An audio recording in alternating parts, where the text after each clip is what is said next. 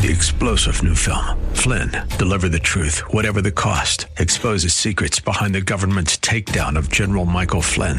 Flynn knew what the intel world had been up to. He ordered the first audit of the use of contractors. This set off alarm bells. He told the truth. He was the most dangerous person for Donald Trump to hire. They had to get rid of Flynn.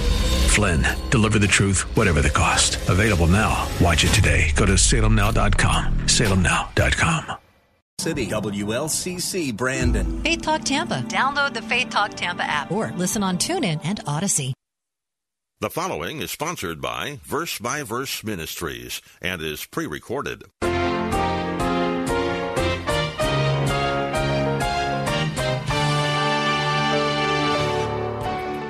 it was more than a story.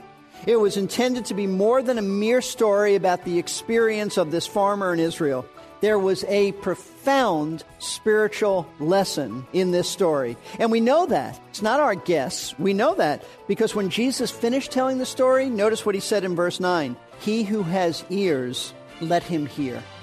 Today on Verse by Verse, Pastor Steve Kreloff of Lakeside Community Chapel in Clearwater, Florida, continues his study on the parable of the sower, as found in Matthew 13. But first, we want you to know about an exciting book offer. Verse by Verse is happy to announce a newly published book, Timeless Truths from a Faithful Shepherd, that is being offered to all our faithful listeners. This is a 207-page paperback book containing landmark sermons delivered by Pastor Steve Kreloff over the last 30 years. It is a great resource of information on topics like the life of Elijah, Esther, the Beatitudes, running the spiritual marathon, how to find God's peace, and much more. This book can be yours for a contribution this month of any size to Verse by Verse Ministries. Request the book when you send your contribution to Verse by Verse Ministries, P.O. Box 5884, Clearwater, Florida 33758. You may also call and request the book.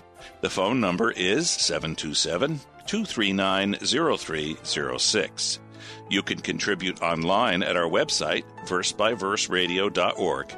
Just click on the Support Us tab. Now, with today's class, here is Pastor Steve. So chapter 12 closes by telling us that the nation of Israel has made their decision. They have essentially rejected their Messiah. And though there were some individuals who were his followers, and some could still become his followers, because as you recall, the last section of chapter 12, Jesus said, "And who is my family? Who's my mother? Who are my brothers? Who are my sisters? But those who believe in me." But the masses of Jewish people had made up their minds, and they had rejected him as their king. Eventually, this rejection would result in his death. And then what? What would happen to the kingdom after he was crucified and then he returned to the Father in heaven? That is precisely what the parables deal with. What happens after? How does the kingdom advance without the king being present? And so these parables tell us about specific truths concerning Christ's kingdom advancing during this present age. And the very first parable in this chapter is about a sower who cast his seed on various soils. It was given by the Lord to specifically explain this one issue. Why are there so few people during this kingdom church age that come to faith in him? Why are there so few people, even though the gospel goes forth like it's never gone forth before, why are there so few people who accept him? In other words, Jesus explains how his kingdom advances while he's away with only a small minority coming to him. And the parable also tells us that there are many who appear to be Christians at first, but they are not. This is a very important parable, and we're just going to begin to look at it this week. Then we'll see the interpretation of it, Lord willing, next week. Very important for us to understand, because it helps us to understand why there are so many people today who seem to start off well. They seem to have accepted Christ, but eventually they fall away. And that's troubled some of us. We all have friends and loved ones who at one time claimed to know Christ, even appeared to love him, may have been very active in a church fellowship, but now they want absolutely nothing to do with the Lord. In fact, some of them have gone into apostate religious organizations. They don't want to speak to you about Christ. They don't want you talking to them. What's going on? What is it? Where are they? Where are their hearts? Were they Christians who lost their salvation, as some tell us? Are all of them just backslidden, where they really are believers, but they're just, as some would say, just carnal? What happened to them? Were they people who were not converted in the first place, but only looked like they were? Well, this very first parable will explain the reason for all of these empty professions of faith that do not bear godly fruit. And the way this first parable and its surrounding comments unfold is as follows. I'm going to give you the big picture, and then we'll zero in. First, Jesus presents the parable itself by telling us a story, a very simple story, which is not difficult to understand on the surface, about a sower, his seed, and various types of soil that his seed fell upon. Next, he informs his disciples as to the purpose of all the parables in general. They ask him, why are you telling us now in parables? And why specifically are you telling these unsaved people you're teaching in parables?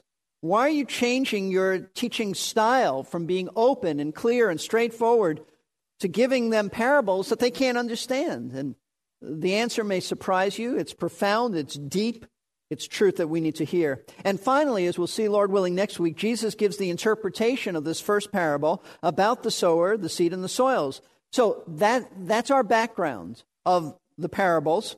And we can now proceed to study these parables of the kingdom by examining the first parable that Jesus gave, as we see him, first of all, presenting the parable in a story form. And then second, we'll see the purpose of all the parables.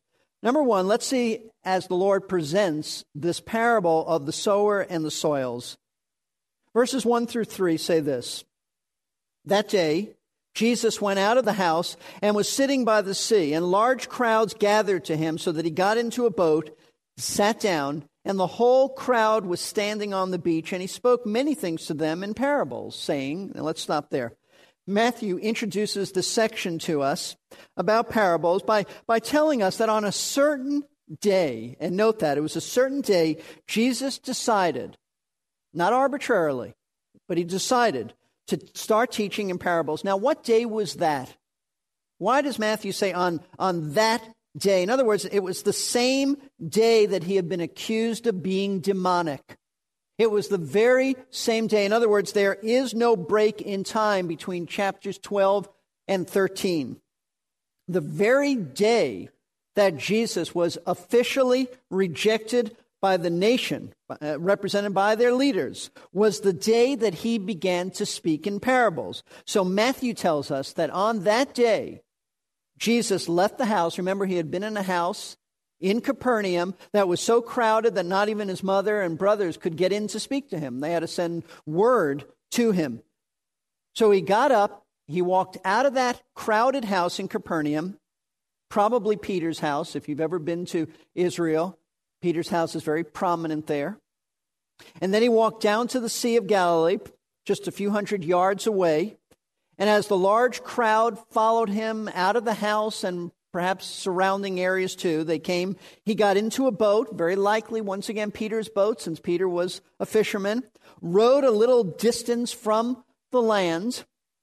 Then Matthew tells us he sat down. Now, why did he sit down? Well, two reasons, I think. Number one, you don't stand up in a boat. It's a little bit shaky. You sit down for stability, but also that's the way rabbis taught. It's a little bit different today. When I get up, I'm standing teaching.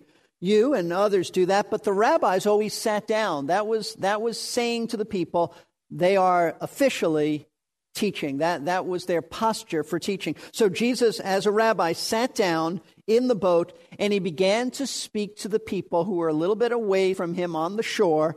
He began to speak in parables. And the very first parable that came out of his mouth was about this sower, meaning a farmer who went out to sow some seed. You may not think that Jewish farmers exist, but they do. They existed then, they exist now. And here's the parable. Behold, the sower went out to sow, and as he sowed, some seeds fell beside the road, and the birds came and ate them up. Others fell on the rocky places where they did not have much soil, and immediately they sprang up because they had no depth of soil. But when the sun had risen, they were scorched, and because they had no root, they just withered away. Others fell among the thorns, and the thorns came up and choked them out. And others fell on the good soil and yielded a crop, some 100-fold, some 60, and some 30. He who has ears, let him hear. Now, it's not until verse 18 that Jesus actually explained to his disciples the spiritual meaning of this parable, the message. But everybody in the crowd that day would have understood the various elements involved in the story. This isn't deep to grasp, because Jesus spoke of a very common scene that all first century Jewish people were familiar with. There is nothing deep in this story on the surface. He told them an agricultural story about a farmer who he called a sower with a seed bag. The bag was either tied to his waist or perhaps even slung over his shoulder. And this farmer, the sower, was walking up and down his field, throwing seed from the bag as he went. But not all of the seed fell, we're told, on good, fertile soil. Now, that may surprise you, because you think, well, that's not the way to do farming. But remember, you're thinking of modern-day farming. This is first century farming in Israel. So let me quote to you from one Bible teacher who has written about the experience of the typical Jewish farmer in Christ's day. It'll help you to understand the imagery here. He writes this: in ancient Israel, farmers sowed seed by hand, and as the farmer walked across the field, he would sow the seeds by scattering handfuls of seed onto the ground from a large bag slung across his shoulders. The plants did not grow in neat rows, as is accomplished by today's machine planting. No matter how skillful, no farmer could keep some of his seed from falling by the wayside.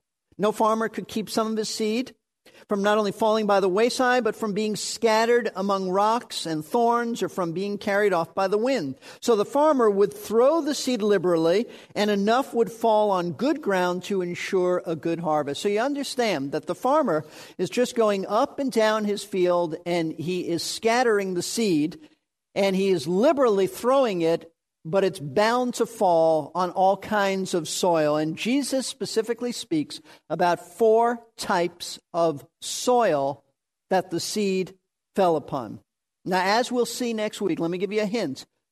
Each of the soil represents a different heart response to the gospel. So that'll whet your appetite to come back. Now, as the sower hurled his seed, some of it landed upon soil, Jesus said, that was along the roadside, meaning either a road at the edge of the field, or it may very well be a footpath which the farmer used as he walked through his field, and everybody else would use it too. Often paths just went right through the fields, and that may very well be what he's talking about. So either it's a road at the edge of the field, or just a path that goes right through the field. But the seed wasn't able to penetrate this roadside soil. Why? Because the soil, the dirt, was packed down hard from people walking on it, and it wasn't plowed dirt. And because this seed was just sitting then on top of the soil, exposed to everyone, especially the birds who saw it and would swoop down and eat them. Jesus said that's exactly what happened. The seed was just sitting on top of the soil, very vulnerable, very visible, exposed to the elements, and the birds came and ate the seed because it wasn't beneath the surface. As the farmer continued to throw his seed, Jesus said some of it fell on a different type of soil. Not only did some fall on hard, packed roadside soil, but some fell on rocky ground. Now, let me explain to you, lest you get the wrong image in your mind. This wasn't ground in which loose rocks were lying around. It wasn't a field in which there were just boulders lying around. That is rather common in Israel. Rocks are everywhere. Stones are everywhere. In case you've ever wondered, why are they always throwing stones in Israel? Because they're all around. But that's not the imagery here. This field didn't have loose rocks lying around, because the farmer would certainly have removed all the rocks and other objects from his field before casting his seed. So don't get the imagery of you have a field and there's rocks all around. That's not it. What he is saying is this kind of soil was rocky only in the sense that it was very shallow soil that was on top of a layer of solid rock, with the rock probably limestone just a few inches below the surface. So understand, to the naked eye, it didn't look like there were rocks. It looked like it was good soil, but just underneath the surface, probably just a few inches down, you had solid rock. Seed falling on this type of soil would naturally spring up immediately. In fact, the plants would spring up much faster than normal because the rock made the earth warm, but its roots could not penetrate the rock beneath it. So it just went down just a couple of inches. Eventually, these plants, as they sprang up very quickly, they looked good. They looked very good. But as soon as the sun poured down on these plants, I don't think Jesus meant the next day, but eventually, the hot sun pouring down on these plants, they would be scorched and withered and then die. Why? Because of the lack of roots prevented them from absorbing moisture and nourishment. They just couldn't go very deep, so they couldn't get the moisture. They couldn't get their nourishment. They looked good at first, and then they withered away. The third type of soil that the seed fell upon, in addition to the hard-packed soil of the road and the rocky soil, was soil that Jesus said was infested with weeds in the form of thorns. I think everyone in Florida can relate to that, about weeds. But these weeds were thorns. Now, no farmer would intentionally scatter his seed among soil that he knew had thorns, but there was some soil where thorns just weren't obvious. They were below the surface. This was soil where cultivation had failed to uproot the weeds, the thorns. So the thorns were lying just beneath the surface. But when the thorns grew up, they grew up with the plants and they choked these good seeded plants. Why? Because the thorns robbed the seed by taking most of the space, the water, the nutrition, the sunlight for themselves, just like weeds in our own lawns do today. If you have weeds there, they're choking out what is supposed to be our good grass growing there too. And the fourth and final type of soil that Jesus said the seed fell upon was good soil, meaning fertile soil. It was loose and soft, and soil that had sufficient depth for roots to sink in, and soil that was free of any weeds. In contrast to the other types of soil which did not produce fruit, the good seed that fell on this good soil yielded a very fruitful crop. Depending on where it was, some would be more fruitful than others. Now, that's the story that Jesus presented to the people that day. It was a story, very simply, about a sower, his seed, and the various soil that his seed fell upon. But it was more than a story. It was intended to be more than a mere story about the experience of this farmer in Israel. There was a profound spiritual lesson in this story. And we know that. It's not our guess. We know that because when Jesus finished telling the story, notice what he said in verse 9. He who has ears, let him hear. In other words, there's more here than meets the eye, or the ears, we could say. There's a message in this simple story so that you've got to be discerning to grasp it. What the Lord is saying is this: if you have the capacity to understand this parable, then understand it. If you can understand it, then understand it. Now, even though, and watch this, this is very interesting, even though Jesus went on to give several more parables to the crowd of people that day, he gave some to the people, then he gave some privately to his disciples. Our gospel writer, Matthew, jumps ahead. He goes out of order now, out of chronological order, and tells us about a private conversation Jesus had later that day with some of his disciples. So the Lord would go on, understand this chronologically, the Lord went on to give several more parables to the crowds in general. Then he went back in the house. We know this because Mark chapter 4, verse 10 tells us this. He went back in the house, and his disciples then came to him, asked him an important question, and he went on to answer that and give some more parables just to them. In fact, if you look at Matthew 13, verse 36, you'll see this. Then he left the crowds and went into the house. So this conversation that took place after Jesus had finished giving several more parables to the crowds, We understand he gave several more. He went back into the house, and that's what Matthew tells us about. So Matthew is taking things out of chronological order, but he's doing it for a specific reason. Before giving us any more of Christ's parables, Matthew is going to tell us, he jumps ahead, and he's going to tell us about a question, a specific question that Christ's disciples asked him about. Why? Because in answering this question, Jesus reveals his purpose for teaching in parables. And so we move from the presentation of the parable to the purpose of these parables about the kingdom. Notice verse 10. And the disciples came and said to him, "Why do you speak to them in parables?"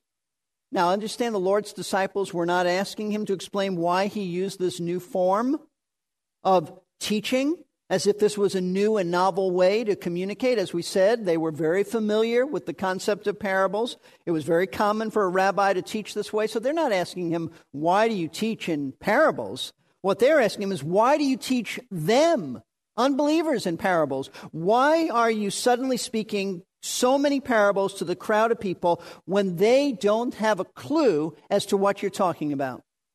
They don't understand. They want to know why he's using this teaching method when the people couldn't possibly understand what he's teaching. The thought is this: every teacher wants to be understood. Teachers work very hard at being clear, at least they should. Why would Jesus, as the expert of all teachers, the teacher of teachers, use a teaching technique that most people didn't understand the content of his teaching? Why did Jesus give so many parabolic stories to all of these people who were not believers if they couldn't understand the deeper meaning of these stories? And I might add, the disciples only understood what Jesus meant because he explained it to them. He did not interpret it for the crowd. He explained it to them. So that's a very valid question. And the answer, folks, is some of the most profound and significant teaching you'll ever find in the New Testament. Jesus went on to answer it in verse 11. Jesus answered them, "To you it has been granted to know the mysteries of the kingdom, but to them it has not been granted." The Lord here gives two reasons for why he changed his method of teaching from being very straightforward and clear and obvious to parables, when the vast majority of the people wouldn't understand what he was talking about. Two reasons. Reason number one, Jesus said, "To you it has been granted to know the mysteries of the kingdom of God." That is to say, that one of the reasons that Jesus spoke in parables is because God has graciously given believers understanding about previously unrevealed truths. This is a gracious concession by the Lord. He has given us truths that not even the Old Testament prophets knew about. In other words, Christ's purpose in giving these parabolic stories was to help us, his disciples, understand what the church age would be like. That is a gracious thing that the Lord has done. In his sovereignty and grace, he has given us insight into this age because they reveal many important truths about what we can expect during this kingdom church age. For example, some of these parables help us to understand, as we said before, why there are so many people who claim to know Christ, but they seem to fall away. Why is that? Why is it, the parables will tell us, why there is so much gospel preaching going on? And think about that. There's never been more gospel preaching than today. Missionaries and books and radio and some television and pulpit preaching and people evangelizing. Why is it, with the media the way it is today, that the gospel can go anywhere, basically, on this planet? Why is it that there's such limited response? The parables tell us. Still, other parables explain the high cost of being Christ's disciple. What is the cost of following him? There are other parables that explain what will happen at the end of this age to all of those who claim to know Christ, but really didn't. And so the first reason Jesus gave for speaking in parables was he said that they were given to reveal some very profound theological concepts to his disciples by using very familiar terms and word pictures that everybody could grasp. That's reason number one. On our next Verse by Verse, Steve Kreloff will give us reason number 2 why Jesus spoke in parables. Don't forget to request the book, Timeless Truths from a Faithful Shepherd, when you send in a contribution of any size to Verse by Verse.